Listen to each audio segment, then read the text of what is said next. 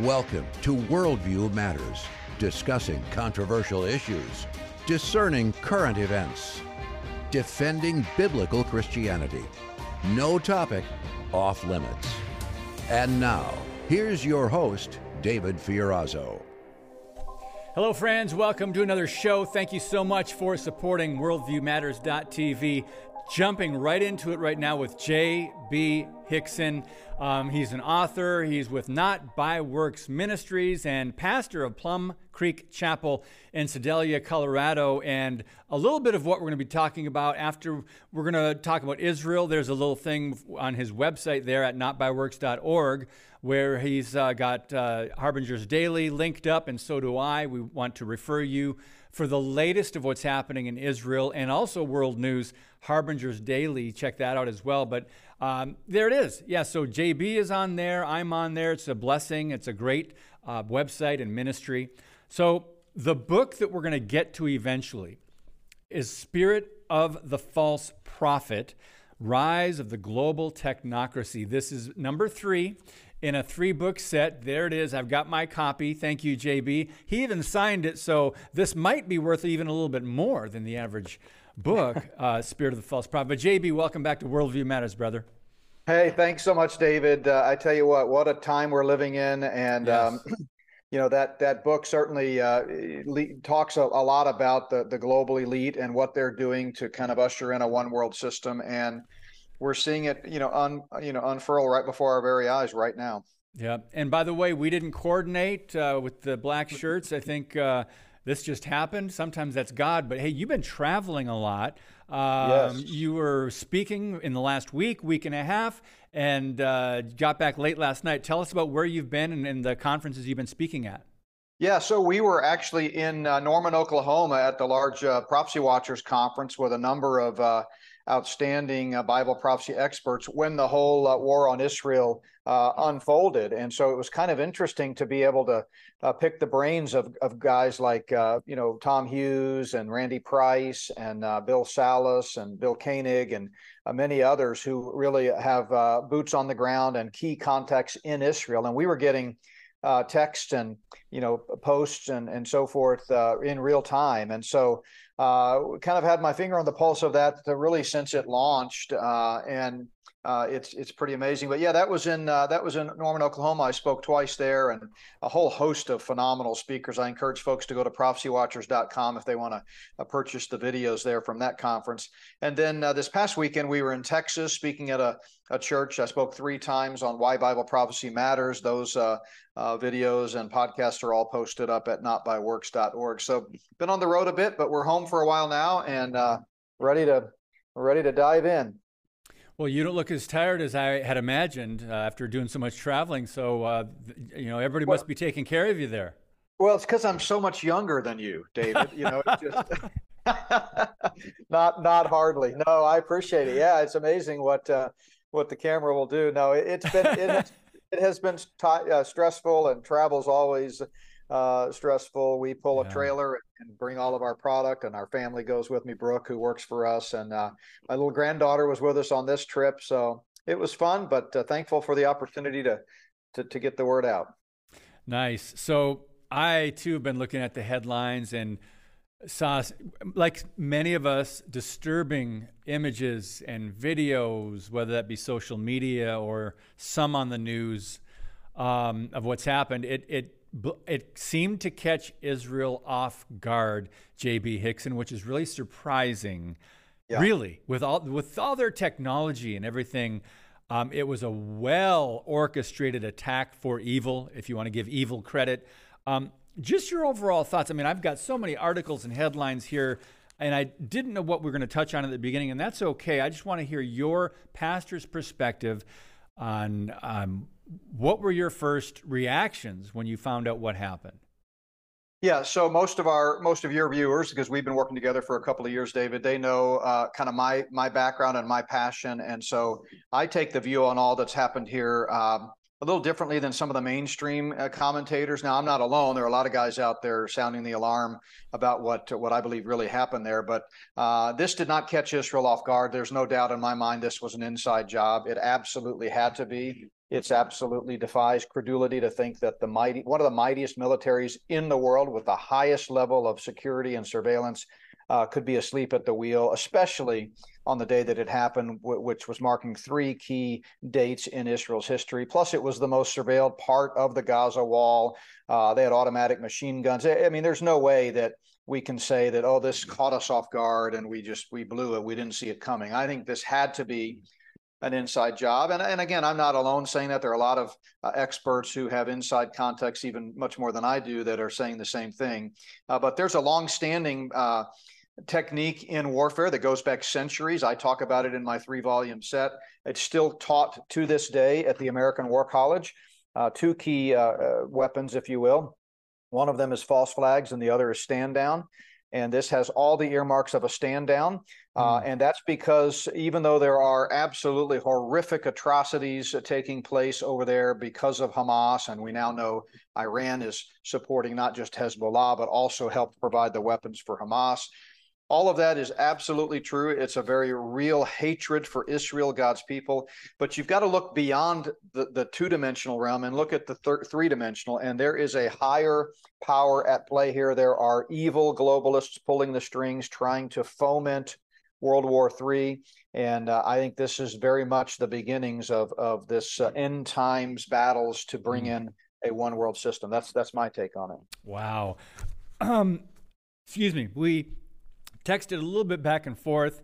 I'm hearing a lot of speculation. I'm sure you are too from some of your prophecy watchers and friends. And as you said, we can have different views on this. This is not a salvation issue. This is an end times perspective that we're all seeing. Some people are reading into maybe Psalm 83.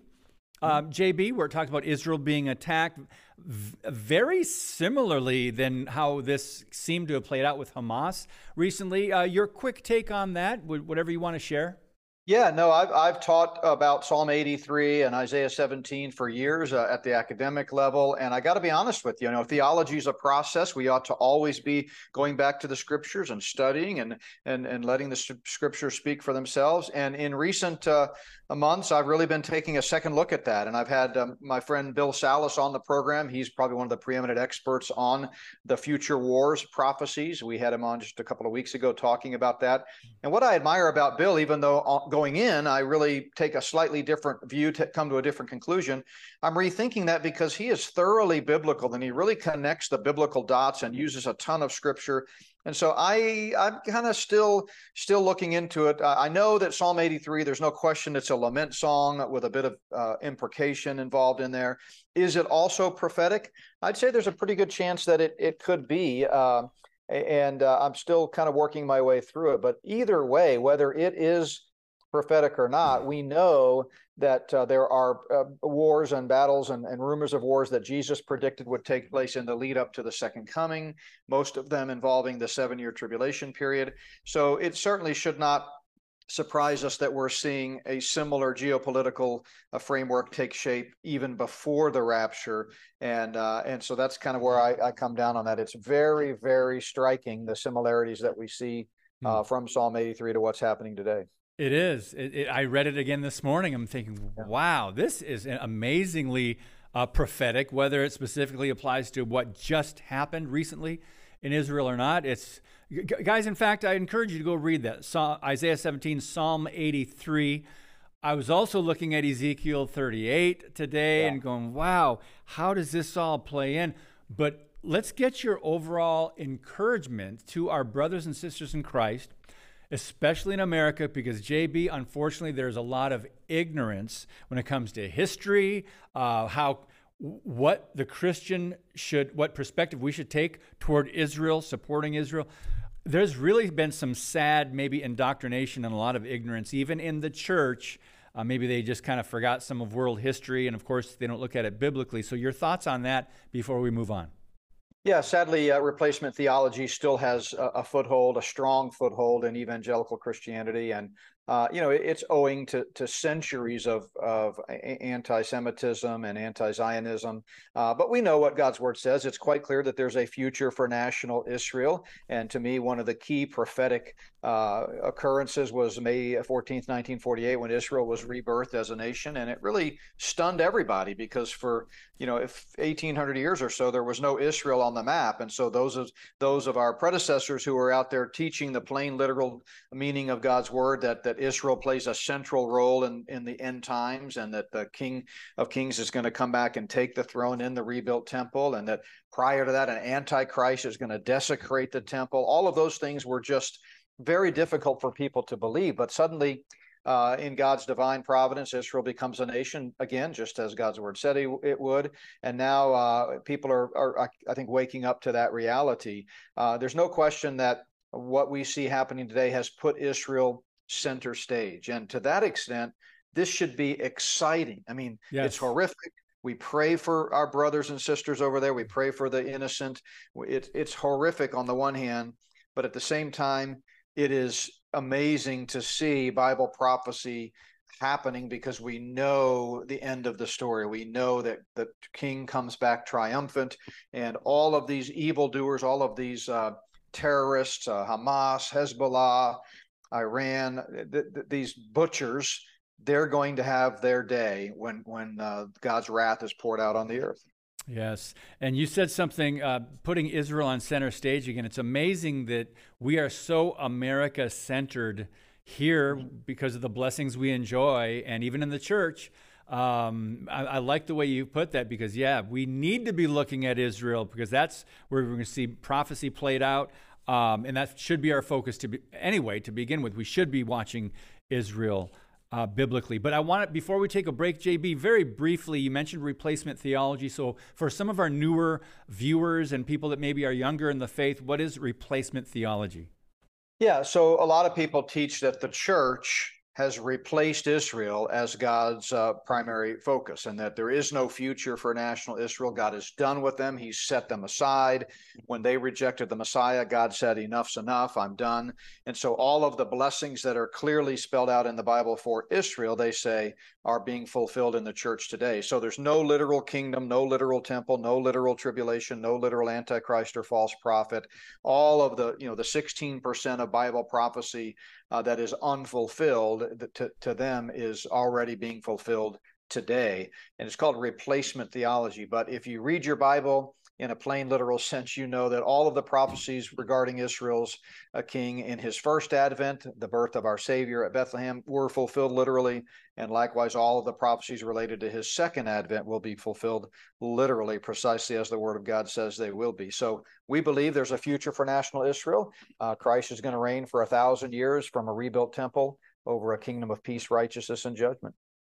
So again, friends, replacement theology is unbiblical. So Absolutely. We can talk more about that in the future, but we've got to take a break.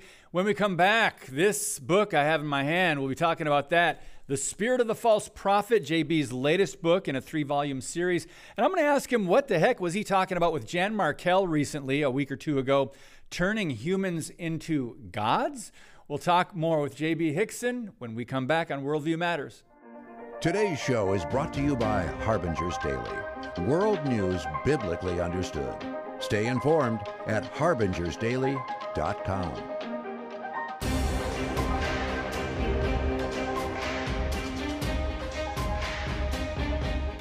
JB Hixson is our guest. Notbyworks.org is the website. JB, you were just on with Jan Markell, actually a few weeks ago, and the title of that program was Turning Humans into Gods. I know that has something to do with your new book. Tell us about that, if you can give us a little rundown. Yeah, Jan, of course, is a great blessing to so many people, kind of been out front in the world of Bible prophecy for so many years. And she's been a huge blessing to Not by Works Ministries. But yeah, we were on her program the same weekend we were at the Prophecy Watchers Conference, just coincidentally. And so it was really amazing that the response that we got from kind of that double whammy there, being at the conference as well as being on her 1,000+ radio stations. But yeah, we talked about the new book, and we talked specifically about transhumanism and how Satan and his earthly co-conspirators obviously hate God and they hate mankind because we are made in God's image. We're image bearers. And so they see humanity and they recognize that's the highest pinnacle of creation. It's the one frontier that they will never be able to conquer. So they're trying to create life that, in their view, transcends humanity, is better than humanity, but it's all artificial. It's all fake. It's all man-made. And so it really is the blind leading the blind. But transhumanism and the technocracy, which I talk about both of those in the new book, really are two sides of the same coin. The Bible teaches that one way or the other, we are headed towards a one world government. It will be led for at least 7 years by the Antichrist and false prophet, and then ultimately by Jesus Christ himself. The first part of it will be a satanic globalism, a satanic one world system. And in order to exert complete full spectrum planetary control, the beast and the false prophet will have to use technology. You know, Satan's not omniscient, he's not omnipotent, he's not omnipresent, so he will make use of technology to control people. And that, in a nutshell, is what a technocracy is. And that's what we talked with Jan about. And we're seeing that already, how the enemy is using minions, manifest what's going on in the spiritual realm, forces of darkness. It's manifesting in the natural, in the flesh, and people are being used. Social media giants are being used. The governments are being used. Globalists. Now, when I see the title over there, Turning Humans into Gods, you've written quite a bit about transhumanism. JB, I think you were a little maybe ahead of the curve on this because a lot of people really didn't connect the dots on this weird sounding sci-fi movement of combining humans and machines. A little bit more about that, and we'll dive into one of the chapters I wanted to talk to you about in your book. Yeah, so it's called a biodigital convergence. And, a lot of people were familiar with transhumanism ever since Julian Huxley kind of popularized the term with an article he wrote back in the 50s. But for a lot of people that don't have a biblical worldview, transhumanism just means the attempt to live forever, cryogenics and overcoming death and improving humanity so that, biological and digital and mechanical all converge and we can live forever. But it's got a much more sinister agenda than that. It is satanic to the core. I make that case in the book. I talk about the origins and the history of it. It relates to artificial intelligence, which we have a whole chapter on that. I think we're going to talk about that in just a second. But absolutely, transhumanism is at its core Satan's attempt to be God. And to be God, you have to be able to create. Satan is doing his best to create, but he will never be able to create ex nihilo, out of nothing, the way God did. God spoke the world into existence, and time, space, and matter came into existence. God's the only eternal being. He eternally exists in three persons, Father, Son, and Holy Spirit. Satan's a created being. He's an angel who rebelled against God. And when his coup attempt in heaven was defeated, then he set his sights on earth. And for the last 6,000 years, he's been hard at work trying to prove to God that he's better and that this is his world, his domain. That's why John tells us the whole world is under the sway of the wicked one. And he's fast at work. And I think things are coming to a culmination here in our very day. Yeah, it's amazing. And in fact, it's really amazing to some of us. We saw some of this on TV, some of the sci-fi stuff. Even their imaginations now it's all kind of catching up, what's happening and what's manifesting. But I want to go to chapter 3 in your book, and we're going to have JB on again and again, Lord willing, because there's so much in his book. But chapter 3 really caught my eye. Wanted to talk about that a little bit. It's called Technocratic Tyranny. And JB, I want to quote C.S. Lewis, who you quote toward the beginning of your chapter. And C.S. Lewis said, "Of all tyrannies, a tyranny sincerely exercised for the good of its victims may be the most oppressive. It would be better to live under robber barons than under omnipotent moral busybodies. The robber baron's cruelty may sometimes sleep. His cupidity may at some point be satiated. But those who torment us for our own good will torment us without end, for they do so with the approval of their own conscience." I mean, there's a lot right in there. It's a pretty deep quote, JB, but I think just by hearing those words, people are going, Yeah, that's kind of what's going on today. Go ahead and share. Yeah, it's an age-old trick of the devil. It goes back to Friedrich Hegel. It's called the Hegelian dialectic. But basically, when you have an agenda, in this case, an evil agenda, the easiest way to get people to embrace it is to make them think it's for their own good, to create a problem that has a predetermined solution, but you create the problem to begin with so that the people will beg for the solution. And then you act like, oh, okay, well, if it's what you really want, we'll give you this solution, but it's what you really wanted all along. I mean, and of course, Lewis was coming from a biblical perspective, but Thomas Paine said something similar. The greatest tyrannies are always perpetuated in the name of the noblest causes. And going way back hundreds of years before Christ, Aesop wrote, the tyrant will always find a pretext for his tyranny. So in the chapter you're talking about, and by the way, folks can go to, as you put on the screen earlier, spiritofthefalseprophet.org. Spiritofthefalseprophet.org is the easiest place to go to learn more about the book. You can read the entire table of contents and the subsections so you know exactly what we're dealing with. I also include the entire preface there so that you can read that and kind of see where we're headed. But as I talk about in this chapter, technology is just such a pretext, right? People have become convinced that we need technology for convenience, for smart technology, smartphones, all smart devices, and we're kind of being boiled in the kettle. Well, it's those very conveniences that will be turned on us someday and enable the globalists to be able to track our every move. So it really is a technocratic tyranny.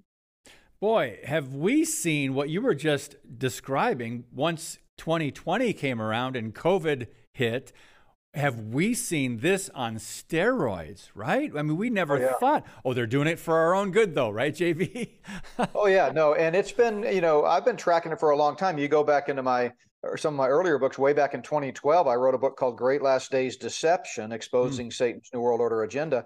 And in that book, I talked a lot about the technology that was being used to rig elections. I mentioned Dominion way back then. And so what we saw happening in 2020, not just with the pandemic, but also with the election, really has been in play a long time. And that's what I want to encourage folks to understand with this war in Israel right now. It's about more than what it's about. I mean, to be sure, it's about hatred for Israel and trying to destroy Israel. And Israel is right to respond, with incredible force as they are doing. We are right to support Israel. Yes. But let's not get sucked into the propaganda, because there is a lot of misinformation out there that they're trying to use to foment a broader global conflagration. That brings me to one of the other questions I had from this chapter in your book, and this is under a little section called The Twilight of America.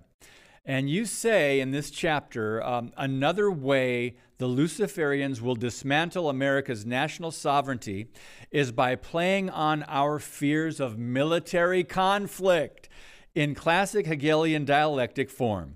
They foment conflict with enemy nations like Russia and China in an effort to instigate World War III. But let's pause right there, JB, because what's happened now, it seems like I've heard rumblings, some headlines of Russia, and they're responding to this, perhaps getting involved over in Israel or the Middle East. What are your thoughts now? Because I found that to be fascinating, but it's under the heading The Twilight of America. Share a little bit more about that.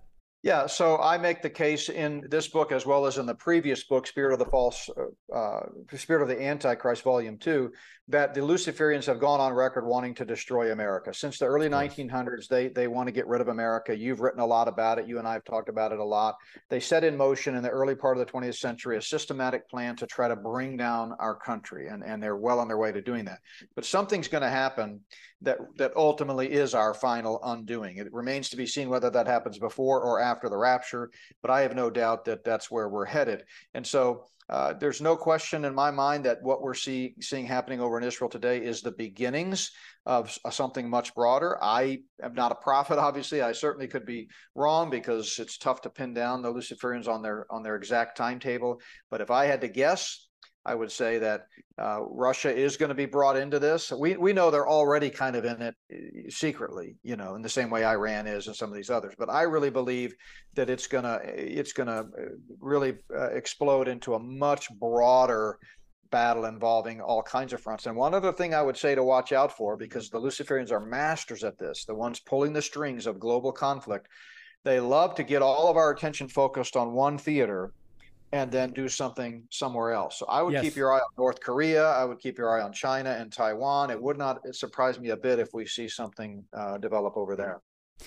Another interesting and frightening thought is we know the left plays by another rule called never let a serious crisis go to waste. So they will use what's happening either way, whether a more massive war expands, or regardless. So be careful. Like you said, watch out for these things.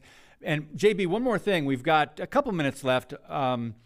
You use the word Luciferians, and we've been talking about this for a long time. You use that word often in your books and everything, but for maybe some of our younger audience or newer to the faith, they're just going, okay, Luciferians, now that's satanic, right? So explain a little bit about that terminology, please. Yeah, it's a biblical term, but it's also their term. So a lot of people use the phrase global elites or the deep state, but ultimately it's a Luciferian elite. That's what they call themselves. Lucifer comes from Isaiah 14. That was Satan's name before he fell. And he is, in fact, their hero. They dedicate their books to him. They worship him. They pray to him the way you and I pray to Almighty God.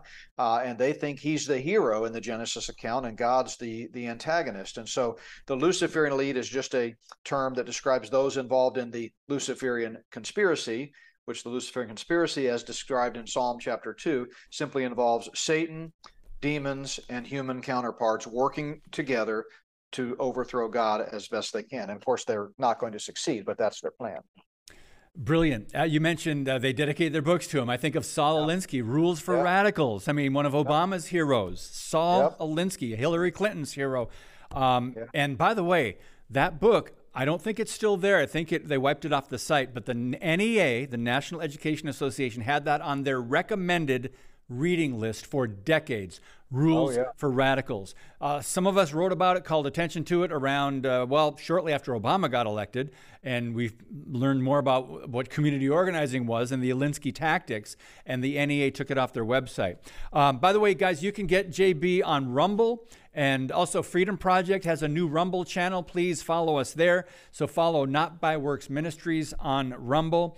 JB, it's always fascinating with you, brother. I love your insights, and I just am thankful for your friendship, how we connected whenever that was years ago, and it's just been a blessing to hear from you. I believe you can give so much good information and insight to the body of Christ, so I know people watching are very thankful for you as well. So what do you have coming up soon?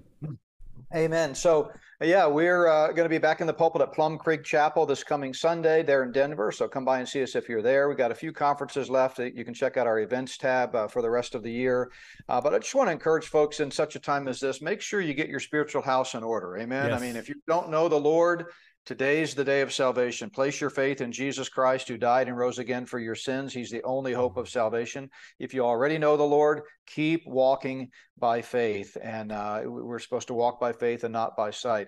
Spiritofthefalseprophet.org is the best place to go to learn more about the book. Amen, brother. Worldview matters. What you just shared, if we are not saved and that we don't have that security, assurance of our eternal home with Christ, get that taken care of. Do business with God, friends. JB, love you, brother. We will talk soon. Love you, David. Thanks so much, as always. All right. Thank you. Bye-bye. All right, friends, it's just always a blessing, man. I'm so just thrilled with this new format. It goes by fast with every guest. But tomorrow we will have another troublemaker for the kingdom of God in the pro-life movement, Seth Gruber, SethGruber.com. He's an amazing, bold, articulate speaker and defender of preborn human lives in mothers' wombs. Seth Gruber tomorrow on Worldview Matters. Thanks for your support, your prayers, and God bless you. As always, keep speaking the truth about things that matter.